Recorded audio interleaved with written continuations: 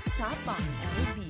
Feeling ko may idea na ang ating mga viewers kung ano ba talaga ang ating point of discussion for today's episode. So, based sa ating naging game kanina, at para sa inyo, West and Aina, how do we consider someone as the lesser evil? Or what are the actions and choices that make someone the lesser evil? Ayan, go po, Miss Aina.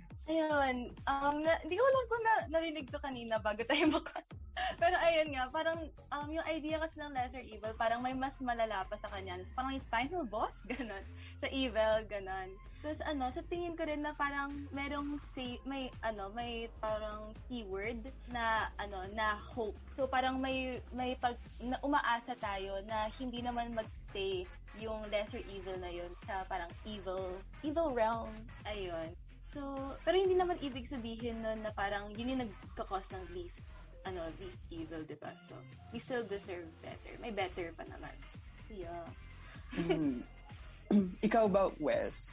Ayun, para sa akin, na-determine natin yung lesser evil. Depende sa social, moral, at spiritual standards ng kung sino yung nakikinig or sino yung audience. Lalo na dito sa Pilipinas, dito sa country natin. Ganun. Very specific yung mga standards natin sa mga ganong usapin. Pero, lesser evil is still evil. So, tama. Nandun pa din yung kasamaan ni Hanga. Tapos, na-highlight yung lesser evil na yun kapag nagkakaroon na ng comparison na kapag, example, technically sa line-up ng candidates, aangat kung sino yung lesser evil kapag natabi siya sa evil, sa mas malalang evil. So, ayun. Ayun, no? So, for me, tama yung sinabi. Parang doon ako mas sa sinabi ni Wes na parang, for me, merong lesser evil kasi obviously ay merong greater evil sa society. May mga taong gumagawa ng mga bagay na lumalabag sa una sa tingin natin ay tama, pangalawa moral, at pangatlo ay legal. Merong lesser evil kasi sad to say, sad reality is we're so used in seeing the worst and the most evil of things na magagawa ng isang tao. Like for example, yung magnakaw, di ba? And sadly, yung magnanakaw ngayon tumatakbo pa sa eleksyon. Tapos the shade.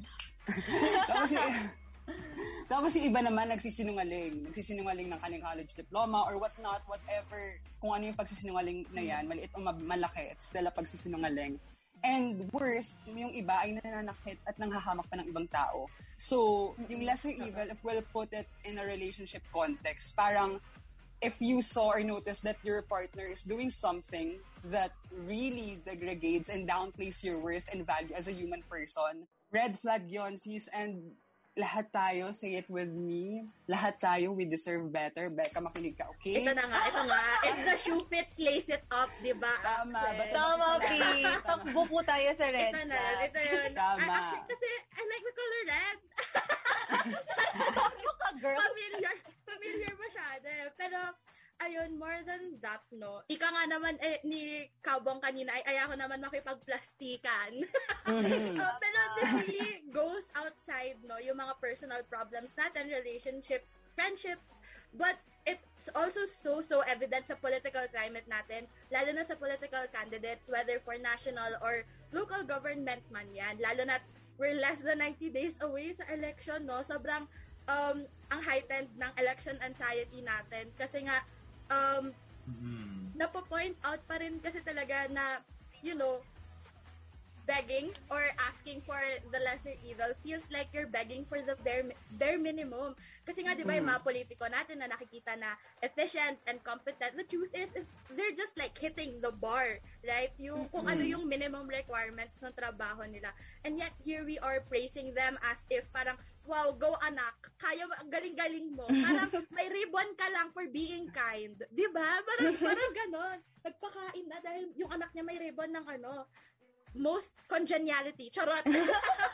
Pero, ayun, they aren't doing anything spectacular. Bare minimum lang yung ginagawa nila. Pero dahil, ayun nga, we were so used to the not bare minimum, the lesser than bare minimum, yung mga bagay na hindi dapat kinasanayan, it really makes us think that settling for the lesser evil is the most radical thing to do.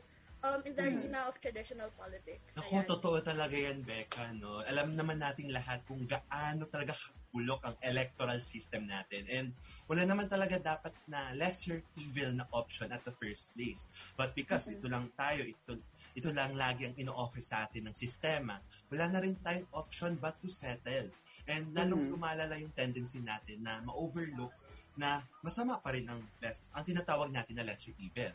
And dahil dito, nawawala na rin yung emphasis sa pag-hold ng accountability sa mga politiko or mga pinipili nating kandidato, even if they are at the closest thing to what we truly deserve. And hindi naman dahil nag-settle ka ay satisfied na. Kasi in reality, what we truly deserve is not available to us. We choose to compromise. Diba? So, tama, diba? So, we chose to compromise kasi it seems to be the better option in an illusion of choices. Which leads us to the next question, no? So, ayan, para sa ating guest for today, if a candidate is the lesser evil among the roster of aspirants in the 2022 elections, should we vote for them? Or what other options are left for us? Ayan, sige, simulan natin kay Miss Wes. Yan. So, gaya nga nung sabi nyo kanina, no, wala nga dapat sa option na pipili tayo ng lesser evil para humili ng kahawak sa gobyerno natin, no? Kaya palagi ko hindi talaga siya, kumbaga, sa list ng pwede i-consider natin para sa pagboto, yung pagtimbang ng less evil sa hindi, dapat nandun pa sa pinaka, kumbaga, last na i-consider kasi pipili tayo ng lesser evil kasi nandun na tayo sa point na wala na tayong pag-asa na kumbaga pipili na lang tayo ng someone na hindi palalalain yung sitwasyon na meron tayo. Which is hindi dapat ganun kasi nag-e-elect tayo ng someone for the betterment of the country. At pinapaikot din tayo ng political system natin dun sa isipin na kailangan natin ng tagapagligtas o ng savior. At ang ini-imply pa ng political system natin is yung savior na yon ay nasa anyo ng isang politiko or nasa isang anyo ng candidate, which is mali. At yun yung magagawa natin. Yun yung choice na meron tayo dahil tayo yung merong karapatan bilang mga mamamayan ng Pilipinas na mag-demand ng more, ng something na deserve natin. No? And, ayun, nagliliz talaga yung ganong pag-iisip dun sa pagsisettle ng komunidad, dun sa lesser evil. Kasi, nasanay tayo na yun lang yung binibigay sa atin. Pero ang hindi natin kaya, ang hindi masyadong na-absorb ng karamihan, lalo na ng masa, meron tayong karapatan na humingi ng something more. Hindi naman siya necessarily na bagong kandidato o bagong tao na tumakbo, kundi something more na gawin ng mga kandidato na present sa atin. Ayun. Tama. Go, Meg. Tama, Charis. Hindi ka nila yung Miss West para sa 2022. Ano? Tama! Yan talaga yun. How about you, Aina? Any follow-up thoughts on it? Ayan, I feel like nasabi na lahat ni Wes eh. Para lang din yan sa, sa pag-ibig. We shouldn't settle for less. And we always have a choice kung sino yung pipiliin natin at the end of the day. Ganyan. Ngayon, pero yun, sobrang ganda din ng point ni Wes na parang as much as parang may pipiliin tayo, we should also look beyond yung election. Kasi parang every 6 years tayo nagpapalit ng mga officials and wala masyadong nagbabago. And I think na ang importante ay ano yung gagawin ng mga politicians na naluklok after nila maluklok. Dapat mag-push sila sa totoong reforma para hindi tayo sumiklo lang dun sa sa sistema na meron tayo ngayon. Ayun, no? So, ang ganda nung sinabi ni MDI nila, parang kahit ilang termino na yung dumaan, ganun at ganun pa rin yung nangyayari. Patuloy lang din na umiikot yung siklo. And as part ng Iskot Iska 2021 production, talagang masasabi ko na hinighlight ng II 2021 yung siklo nga na nangyayari sa lipunan natin. Na parang, for example, gagawin ko example yung character ko sa II mismo. Na parang siya, hindi na siya naniniwala sa kapangyarihan ng eleksyon. Hindi na siya naniniwala sa kapangyarihan ng pagboto kasi through his existence, parang andun na, parang kahit ilang termino, kahit ilang leader pa yung mamuno, ganun at ganun pa rin yung sitwasyon nila. Tapos yung character ko, kasi siya ay nasa community ng mga magsasaka. So parang yung call nila for genuine agrarian reform before ay hindi pa rin natutugunan kahit ilang leader na yung mamuno. And yun, evident siya sa society natin today kasi kung ano man yung sakit ng lipunan noon, kahirapan, corruption, kawalan ng agrarian reform and whatnot, siya pa rin sakit ng lipunan natin ngayon. At yung mga sakit na to ng lipunan, nakakalungkot isipin kasi yung pinakaunang nabibiktima, yung pinakaunang nakakaramdam is always yung mga taong nasa laylayan ng society. At yun, nakakalungkot na this has been the cycle through the years. At sabi nga, dapat talaga nakinig tayo kay Miss Sarah Geronimo. At sabi nga niya ay ikot-ikot lang, ikot-ikot lang. I think, sample lang dyan, Miss Axel. Means kukulangin tayo sa oras. Oo. May pakikinadal medley pa kasi si Kuya Dats. True. Di ba, Kuya Dats? Tingin ko kung gusto nila marinig kumanta si Axel, dapat manood sila. I-reserve yan. Ang galing. Sigit nun, ah. Pero ayun, on a more serious note, no, sobrang tama ka dyan. Tama ka dyan, Axel. Kasi nga, paulit-ulit na lang talaga yung nangyayari sa kasaysayan natin. And kapag paulit-ulit na yung mga bagay-bagay, may tendency talaga na madilute yung intricacies or kung gaano complex nga ba yung mga pinanggagalingan at yung mga nagiging being knocks ng politics at yung overall understanding talaga natin sa demokrasya. So, what happens is that we're just convinced na electing just one person hopefully would solve our problems overnight. How about you, Kuya Dats? What are your thoughts on it?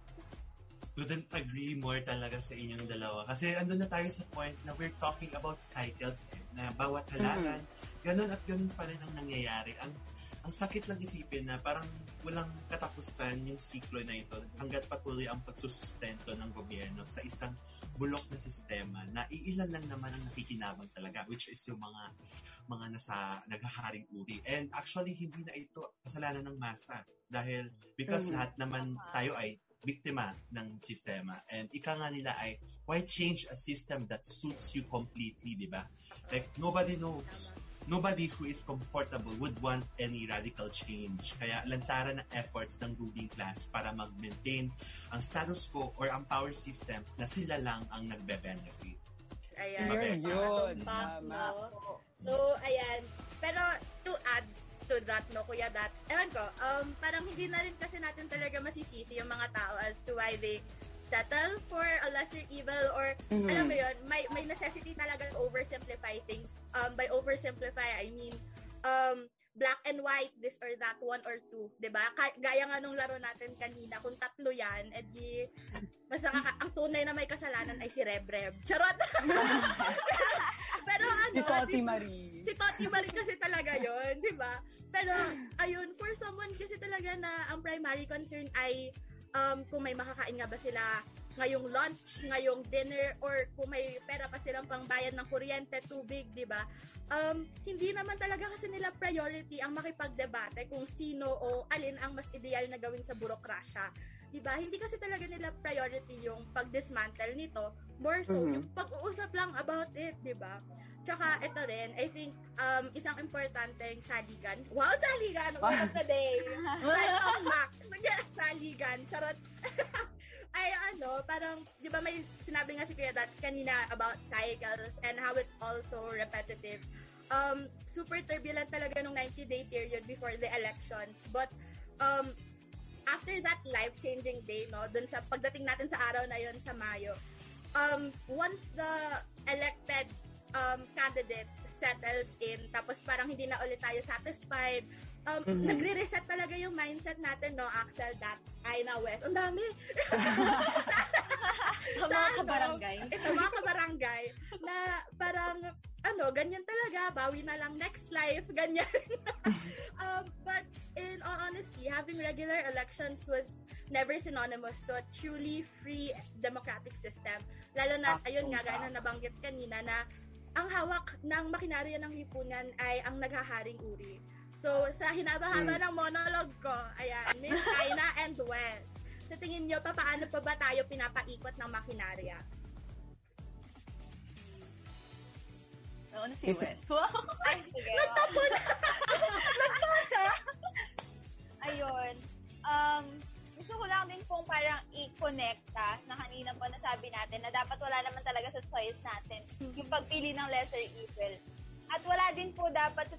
natin ang magsettle sa kahit kanino sa usapin ng kalagayan natin at kalagayan ng bansa natin. So, at pinapaikot tayo ng makinarya ayon by letting us think na yung mga ganitong pangyayari ang mag-introduce ng pagbabago or ng change sa atin. Like, yung election, yung kampanya, yung magbabangon sa Pilipinas, ganyan. Pero gaya nga po ng title ng prod namin sa II-21 ngayon, hindi lang bilog ang hugis ng pagbabago. Hindi lang sorry. Hindi lang natatapos Hindi nyo kaya. Yung ballot box, hindi lang natatapos sa pag-shade ng balota natin, yung pagbabago na inaasam natin. There's always something more than that. At yun yung parang na-overlook o pilit na pinapa-overlook ng mga taong nasa taas sa masa na parang pinapaikot nila tayo in a way na akala natin sa pag-eleksyon na, tapos na pinapaikot nila tayo in a way na pinapaisip nila sa atin o sa masa na kailangan natin sila, where in fact sila ang may kailangan sa masa. Sila ang may kailangan sa mamamayan. At ayun lang yung sobrang nakakalungkot na konsepto sa sitwasyon natin ngayon. Lalo na hindi rin open para sa lahat yung mga informasyon at yung access nga sa malayang edukasyon na abot kamay ng everyone. Tama. Ikaw nga'y West para sa masa. Number 19 sa balota. Tama. Ayan, si Miss Aina naman po. Ayun, I think nasabi na rin ulit ni West lahat no? Pero plus one. Pero I think isa din sa mga mga nakaka-influence sa atin talaga ay yung media. And lalo yung mga digestible medias like yung mga TikToks and stuff. And I think doon din kaya din siguro tayo lumilikha. Kasi lumilikha tayo para i-counter yung mga lumalabas na parang disinformation sa masa. So ayun. Tama yan. Ayan, thank you sa ating mga sagot nyo, no? So, tama. Kasi marami kasi talagang nabubura when we water down these power systems to just two options. And kahit nag-gusto lang option A versus option B, yung mga bagay-bagay, yung mga konteksto na pinanggagalingan kasi natin, malayong-malayo from the simplified black and white. Kasi ang ngayon, naging polarized masyado. Pero besides, hindi rin naman talaga dapat tayo nagsisettle for less or for the bare minimum or with the lesser evil. Wala dapat tayong concept na ganito because we all deserve a better society run by better leaders. Deserve natin ang mapakinggan, mapanindigan, at mag-demand ng hindi lang better, kundi the actual best. Diba, Axel? Tama, yun. Deserve nating mapanindigan. Okay, tama. Kanina na... Hoy, serious guy. Sentro. Hoy, sentro. Kanina sinabi ni MD Island na parang yung kahalagahan or yung cruciality ng media ngayon sa panahon natin. And I'd like to take that as a take-off point kasi ayun, I think na we still have a long way to go in eradicating the cycles na iniikutan natin ngayon at saka yung pagbe-break out sa connotation natin ng settling with a lesser evil. Kasi ayun nga, in this day and age, sorry. In these trying times. Amidst this crisis, gano'n. Ayun, so parang, sa panahon kasi ngayon na parang lahat ng information ay almost on the tip of our fingers na lang. Isa pa. So parang yung parang mga, parang nandun na kasi tayo talaga sa point na ang dali-dali na, ang convenient na for everyone ng delivery of information. Pero, kasabay rin nun yung mabilis na paglaganap ng mga information na hindi natin na-filter. Kung tama ba ito, kung factual ba ito, at kung accurate ba yung mga information na yon. Hence, nagre-result sa vast spread ng misinformation at disinformation na nakakalungkot na dinedistort nila yung version natin ng katotohanan and also negates our collective memory of our history. Di ba, Becca? Collective memory. Sorry. Nakikinig sa kasuan. Okay, pero sobrang agree ako dyan, no, Axel at Aina. Pero yung gusto kong balikan ngayon ay yung sinabi ni Kuya Dats kanina na parang hindi natin atraso ang mag-demand ng better but the actual best. Kasi 'di ba parang connecting dun sa previous statement ni Axel, nandito na tayo sa mundo na sobrang potent, sobrang hitik, mahabol ako, hitik ng knowledge. So, ang hitik ko pala ay potent. Sobrang exposed natin to so much knowledge and information na hindi natin alam kung alin ang better, alin ang best. And dito na papasok yung fatality or kung gaano talaga ka-fatal yung dis and misinformation.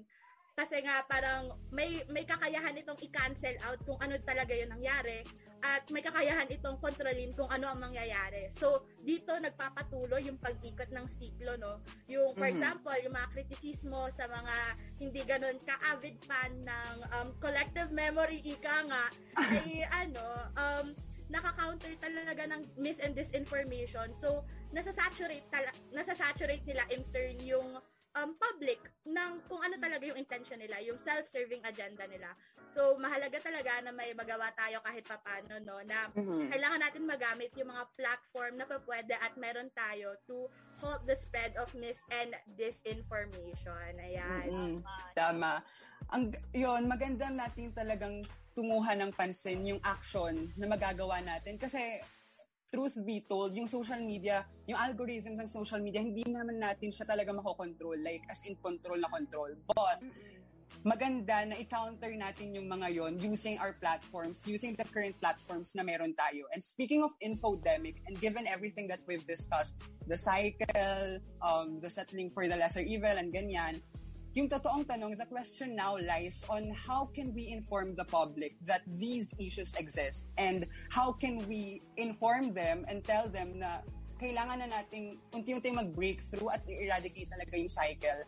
And since ang guests natin for today ay mga theater people, I'd like to ask you, MD Aina and Wes, paano nyo kaya, in your own personal opinion, how do you think can we maximize theater as a platform in discussing, manifesting, and tackling, and even bolstering our efforts or bolstering our advocacies in these issues?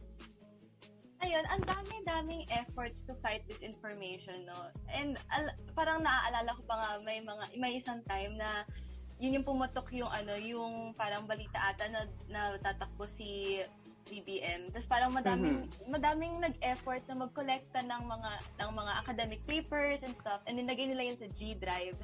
And then you have some people saying na, basahin niyo to, basahin yan, ano niyo to, responsibilidad niyo to. And tama naman, no? Pero kung lulubog tayo sa masa, and if isa kang Pilipino na living paycheck to paycheck, wala kang oras to skim G Drive. And alam mo yun, parang isipin natin na hindi nga silang maka-afford ng pagkain nila. Internet pa kaya para maka-access sa G Drive. So, I think yung role ng theater or ng performance or ng art in general, no, tayo yung nagka-translate ng mga storya, ng mga facts, etc. Yeah. Ayun, naalala ko dun sa dati namin school ni Becca kasi schoolmates kami, ayun. May teacher, under kami na isang teacher. And sinabi niya na alam mo, bare minimum para sa ating mga artista na fact-based at research-based yung pinapakita natin. Kasi meron tayong influencer. Influencer. Influencer. Pero may influence tayo to spark ideas. Not necessarily educate kasi ng term na yun na parang alienating, no? Ang alienating na. Mas influencing tayo. So, ayun, that's for me po. Ayun. Sasambutin ko to kasi she pulled out the high school card. Ayan. Pero dugtungan ko muna, no? Isipin natin na tayo ngang may full access sa Google Drive, sa resources sa internet. Diyos ko, aminin natin, hindi rin naman natin matatapos ang isang 20-page paper about martial law, right? So parang, ayun nga, yung disparity na yun sa resources pa lang. And then, we both end up at the same results. Hahanap tayo ng mas madaling paraan para ma-consume tong lahat. It's very telling na, no? Pero, ayun, balik tayo sa art student, era namin ni Aina. Kasi nga, ayun, may, sinabi talaga ni Aina yung ipupunto ko dapat ngayon, na parang, from the get-go, sobrang intense nung training namin when it comes to research. Kasi nga, ito ulit, hitik. Hitik dapat. Utit, apo data. Ay, sarot. Pero ano yun? Ayun, kailangan hitik yung mga pinoproduce natin kasi nga ito na yung mas digestible form niya. So, parang 6 years of training, ang kailangan nating mapunto ay good works hold your hand through things that are difficult to understand. Yun lang naman kasi talaga yung intention nun na kailangan natin ma-redirect or mas gawing digestible. But ayan, anyway, so dito natin siguro dapat puntuhin na iba yung accessible sa comprehensible. Ayun, pero super curious ako kasi nga iska rin si Kuya that before. So, Ayan, nakakamiss talaga yung experience sa theater, no? Kasi as a freshman myself, nung face-to-face pa nung class of batch 2019, doon ako talaga namulat sa mga issues dahil sa Iskot Iska kasi hindi lang kami nagre-rehearse kasi may mga educational discussions din and focus group discussions with our co-actors and our production manager. So, mas nalulubog kami talaga sa mga narratives na pina-portray namin. Kaya doon talaga, kaya tama yung sinabi ni Miss Aina na research-based is a bare minimum na talaga sa pag-perform and sa art in general. And ayun nga, ibang-iba talaga ang experience ng face-to-face rehearsals at overall production. So, true. Diba? Sobrang nakakamiss sa umali. And grabe ang haba ng pila every night sa umali para sa Iskot Iska. And so Aina and Wes, no, given na ito na yung second time na ang production ng Iskot Iska ay online, medyo curious ako kung kamusta ang proseso with producing a play online. And tsaka given yung topic na tinatahak ng dula, gusto ko rin tanungin kung kamusta yung added layer ng pagtanghal nito online and sa kabila ng laganap ng pagkalat ng mis and disinformation. Ayan. Sige, start naman tayo kay Miss Wes. Ayan, tama po, no? So, umpisan ko po yung sagot sa dun babalikan ko po yung tanong kanina na meron po kasi there's this very thin line between the misinformed and the uneducated. At yun yung madalas na nakakalimutan ng mga, meron namang magagandang intensyon na manghamig. Pero na ipagsasawalang bahala nila yung mga factors na gano'n. So, ngayon pong online ang pag-produce ng teatro, gaya nga po nung sabi kanina na dumadaan po sa EPs na hindi lang po kami na technical na performance and everything. Parang ang naging dating po niya is domino po yung naging effect kung ano yung gusto namin iparating sa audience namin. Like, from the prod staff po, nag-initiate sila ng discussions kung saan mas mamumulat yung mga aktor at mas magiging aware kami sa kung ano nga ba yung nais namin iparating, ano nga ba yung mga hinaing na gusto namin papakinggan din ng iba. So, from the prod staff to the actors, tapos kami pong actors ngayon, may responsibilidad po kami na iparating sa kung sino mang makakapanood nitong dula namin yung mga nais iparating ng masa. At lalo na po nandun din po yung hope namin na sana pagkapanood nila nito, meron silang self-realization. Kasi po para sa akin, ang self-realization ang isa sa mga pinakamalakas na bagay to influence. Pag ikaw mismo mo yung naka-realize ng something, mas i-share mo siya, mas maibabahagi mo siya sa iba. Yeah. At in that way, makakapanghamig ka. Tapos yun din po sa, maganda yung intention ng mga gumagawa ng live gaya ng sinabi ng MCI natin. Pero, kailangan pa din po natin i-remind yung sarili natin na iba't iba tayo ng level na kinatatayuan sa lipunan. Yeah. At kailangan po talaga nating makilubog, kailangan nating pakiramdaman kung nasan ba sila talaga nang gagaling. Dahil aminado po ako na yung academic papers na yun, ako po mismo, hindi ko sila hinasa, hindi ko sila in-skim, kasi hindi rin pangmasa yung mga wordings na nandun. So, isa po yung teatro sa pinaka-effective way to disseminate the information. Una, without sounding condescending. Pangalawa, dahil matalino po ang masa.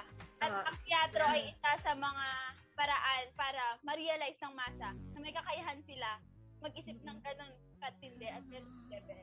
Ayan. Galing. Spoken like a true actor. Grabe! Tama. Kaya nga iboto na nga natin si Wes. Habol yan. Number 19 sa balota, guys. Pero, ayun, given that, no, sobrang fascinating na narinig natin yung side from the actors, no, dun sa production. Pero, medyo curious ako kasi nga, medyo same kami ng pinagsamahan ni Aina. Yung pinagsamahan. Pero, ayun, ibang-iba kasi talaga yung training, gaya nga na nabanggit ni Kuya Nats earlier, no? Na iba yung experience at training ng harap-harapan, ng face-to-face. So, I just wanted to know siguro kung kamusta yung translation ng production natin from the physical to the internet world. Ayan. Miss Aina. Salamat, Becca. Ayun, sobrang, kamusta yung paggawa ng isang product sa online setup? Siyang hirap. Hindi ako makikipagplastikan na parang, madali lang, easy, y'all. Pero ayun, mahirap siya. Pero syempre, meron tayong mga pinaglalaban and meron tayong sinuservice na mga tao. And ayun, sa tingin ko lang may extra care na na kailangan this time around na sa gitna tayo ng pandemic. That's one thing. And purely online. So siguro medyo tangent dun sa political talk, no. Yung mga efforts ng Iskot Iska is we make sure that everyone knows na nasa safe space ang lahat ng tao para lumikha. Kasi, ika nga nila, di ba, parang nag-forward tayo ng mapagpalayang team. Dapat, yung environment din natin, mapagpalaya. Kasi kung sobrang bigat ng loob natin, hindi tayo makaka-function well. Ayun, so, yun yung, tas, ayun nga, nasabi rin ni Kuya at ni West, ni Kuya kanina na mas masaya sa parang hindi online kasi parang nakakalubog talaga yung mga kwento sa akin ng mga prod staff before, as in nag-BMI talaga sila, as in lubog kung lubog. Tapos pero may efforts pa rin naman yung II this year with the form of EDs, tapos mga speakers. So yun yung mga yun yung mga preparations namin. And also ayun, nag-build din kami ng dramaturgy team para i-make sure na yung script natin ay hindi parang basta-basta. Ayun. And ayun, sorry, ano ba yung mga tanong? Oo. Ayun, parang gusto ko talagang testament ako dun sa talagang tinatry ng II production ngayon kahit online na makilubog, ganan. Malaman talaga yung sitwasyon on ground, ganyan, with EDs, ganan. And gusto ko lang balikan kanina yung sinabi ni Wes na parang iba-ibang tao talaga, iba-ibang level din ng pag-iintindi. At bilang DevCom student, shout out po. May nagpapa-shoutout na fellow DevCom student. Ito po ay si Kuya Ian Rafael Lopez. Tama, okay, live na. Charis. So bilang DevCom student hindi na-emphasize lagi sa amin nire-remind yung kahalagahan at yung proper delivery of information. Kasi yun yung parang meron yatang motto yung CDs, hindi ko sure, pasensya na know thy audience, na parang kilalanin mo yung tao na hahatidan mo ng information. And kasi, yun babalik tayo sa point na different people, different audiences have different means and ways of comprehending and receiving or decoding a message. And yun, yung relevant ngayon to sa social media na parang, ayun nga, may mga G drives or kaya maggagawa ka ng long status sa Facebook. Tapos merong mga links doon na ika-copy-paste mo, ganyan, na parang magbasa kayo, ganyan. But the problem is, okay, meron kang mga links ng different journals and articles and whatnot. But the problem is, maiintindihan ba yun ng makaka-receive nun? Maiintindihan ba yon ng mga taong makakakita nun? And kasi yun yung nagiging problema. Para kang nagbigay ng ingredients, dahil piyesta sa amin ngayon, para kang nagbigay ng ingredients dyan. Tapos, hindi mo naman sinabi kung ano yung lulutuin at paano siya lulutuin ng mga tao. So, doon yung nagiging problem. And kaya talaga nagiging leeway siya for the continuation of the cycle. And kaya marami ding tao yung nagre-result to more convenient ways, like a 30-minute TikTok video, kahit wala ang kasiguraduhan na tama at factual yung sinasabi ng content na nakakalungkot, di ba, Kuya Zar? Yan, Axel. Prof. Cabral is proud. Check. Tama. Sorry. Ayan, so kaya babalik talaga tayo sa usapin na kailangan nating lumubog at manghamig sa masa and mag-immerse. We need to help them understand instead of mocking or tagging them as bobo or tanga. Kasi at the end of the day, hindi naman tayo ang magkakalaban. And tireless persuasion pa rin talaga. And tandaan na we are all victims of this system. Hindi natin pwedeng sabihan agad ng bobo yung mga tao na porket iba lang yung natin sa isa't isa yung political ideology. Kasi it takes time talaga to change a certain political ideology. And laging alalahanin na sistema ang tunay na kalaban. And it will take a community, an organized community that understands each other to take down or the rotten system. And lagi tayong maging period. At iwasan talaga. Tingin ko rin na sobrang ganda ng point na na dapat hindi natin fina-front na parang galit tayo sa mga taong misinformed.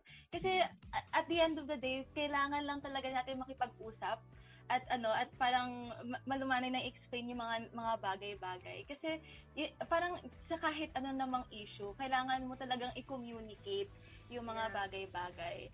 And I think, balik tayo sa Iskot Iska. Actually, isa rin yun sa mga effort ng Iska, na even parang after the fraud, we don't stop there. Kailangan ang Iskot Iska palaging may call to action yan at palaging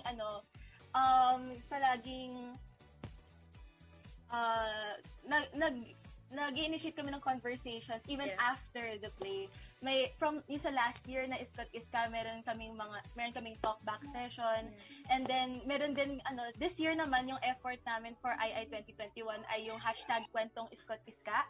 So ayun, so rin kung meron kayong mga notable na natutunan from previous Iskot Iskas, pwede kayong mag-post sa hashtag ng kwentong Iskot Iska. So yun, para lang continuous yung yung pag-roll ng conversation. So ayun. Tama. I think magko-contribute dyan si Kuya Zor. Binolunteer! Pero, tama, Along. Tama. Ayan. Pero, in all seriousness though, pag-connecta lang dun sa sinabi ni Aina kanina na, ayun nga, communication and comprehension are things that come together. It is never one without the other. Tapos parang, ayun nga, feeling ko mas na-manifest yon when it comes to plays. Ayun nga dun sa nabanggit ni Aina na talkback. So, ang talkback ay parang feedback session with the with the audience. Tapos, ito yung feeling kong pinaka-importante or hindi naman, importante na bahagi ng mga production kasi hindi na lang mere audience, hindi na lang passive yung audience. Nagiging bahagi na rin sila nung pagpapalitan ng, pagpapalitan ng knowledge, ganyan.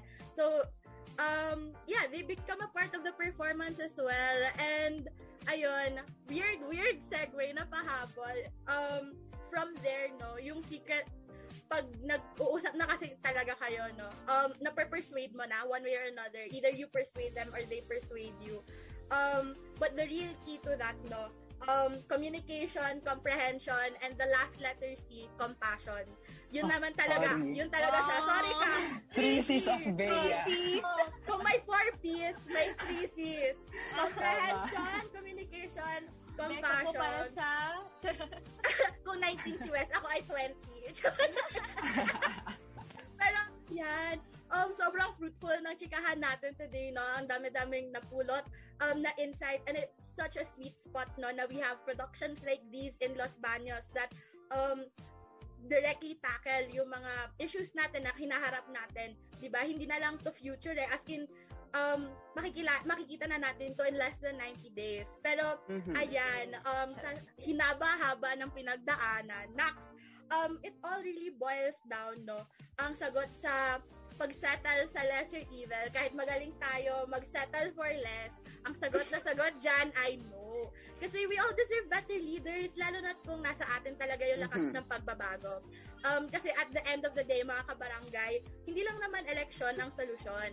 the election is not the sole hope for everyone here. Kasi nga, ayun, Tama. changing a national consciousness doesn't happen overnight. It's just True. a stepping stone. At hindi Oh, lang sorry. hindi lang sa isang tao nakasentro yung power na yun. Nasa Yeah, collective exactly. effort siya. May kapangyarihan sa numero, no? Na, ayun, wala sa palad ng mga politiko ang ikakaunlad ng bansa. Nasa mga palad natin yan. Times 2, be. O, diba? Tamang-tama. Ika nga ni Eman Lacaba, masa ang Mesiyas. Tama. Ang mga dapat Tama. nating iboto ay ang mga leader na nakikinig at tapat, hindi mga sinungaling, mga pasista, mga magnanakaw, mga nasisinungaling ng kanilang mga degree, at yung mga hindi nagbabayad ng kanilang mga taxes, at yung mga nagmamap sa mga nagtatrabaho ng 18 hours a day, di ba? Mga tandaan na Tama. hindi lang sa eleksyon nagtatapos ang lahat dahil ito ay simula pa lamang. And after the elections, we should always hold the people that we elected accountable. At saka, Tama, hindi lang Tia. ito ang nakakaahon sa national government. Parehong mahalaga ang micro at macro governance from the barangay level, to local government units, to the national level, at mahalaga ang community participation sa paggawa ng policies and programs na sustainable. And ayun, kasi ang boses ng batas ay dapat nanggagaling sa mga taong maaapektuhan ito at hindi sa mga kapitalista. Diba, Tama, Hazel? ika nga ay Zar bilang DIL secretary. Ang bilis! Ayun, kaya talagang babalik at babalik tayo sa point na importante na makipag-usap, makipag-diskurso, at maki-immerse talaga with the people who have different opinions as we do. Kasi, yun inevitable naman talaga yung pagkakaiba-iba ng opinions. However, yung difference kasi na yun yung root ng discourse Yun yung nag-seed ng discourse, yun yung nag-encourage ng discourse. And mahalaga na kailangan tayong mga nakakaintindi ay magpaintindi ng ibang tao. Kailangan natin silang tulungan na maintindihan ng facts, ika nga ay humanize the facts. Kasi ayun, para maintindihan din nila kung saan tayo nanggagaling, ganyan. Mahalaga rin para sa atin ang pakikinig at mahalaga sa atin ang pakikinig kasi lagi nating tandaan na the secret to persuasion is always empathy. At yung pakikipagdiskurso natin ay yung pakikipag-conversation natin sa ibang tao, they should always come. Shit, grammar. Pasensya na, Chef. So major! They should always come from a place of love, empathy, and care. Ika nga ay makinig, magmulat, at magpalaya. At dahil dyan, at bilang pagtatapos, we would like to thank our guests for today, MD Aina and Wes. Thank you po for responding sa aming invite. And baka I've given you this opportunity para i-plug ang ating Scott Iska 2021. So, take it away. Ayan, hi! Mga kabarangay! Ayun, inaanyayahan po namin kayong manood ng Scott Iska Bilog ang Hugis ng Pagbabago. Bilog ang Hugis ng Pagbabago. Ngayong February 26, 5 p.m. Kasama po kami sa line-up ng Feb Fair. So, ayun, nood kayo. Ayun, Wes, may gusto ka bang sabihin? Ayun. Nood po kayo at doon niyo po makikita, doon niyo po maririnig kumanta si Axel. Ayan, biniti niya po. Tama! I believe. At ayan, nagpapashoutout po yung kapwa ko actors. Hello po. Ayan, Let's go yan! Kuya Will. Tama. Shout out din po sa Task Force Scott Iska. Thanks, y'all. Tama po. Deserve ang shoutout. Nood po kayo. Tama. Akala nyo po ba joke yung sinasabi namin na naiboto si West? Guys, panoorin nyo. Ay, true! Tama po. Ano ba yan? Ang exciting naman. Pili ko tuloy, dapat yung ticket nyo ay balota. Charot! Pero, ayan, hindi lang sinasabi ng mga guests natin ngayon, no? Pero wala kasi talagang ticket yung mga hindi nanood ng episode natin ngayon. Charot! Pero, in all honesty, super salamat, no, sa accept ng invite namin. At super great rin na kayo yung first guest namin sa aming comeback episode. So, Makira tayo, nerd. Ayan. Salamat po. Tama. So, ayan. Ito na ang aming comeback episode. This has been your Saturday morning chikahan at tambayan Usapang LB signing off. Gaya ng dati, baka nangangalahati na ang Itbulaga. Thank you, guys! Thank you po. Salamat. Salamat. Sa uulitin. Adios. Ay. Adjourn? Adjourn. Sa Usapang LB.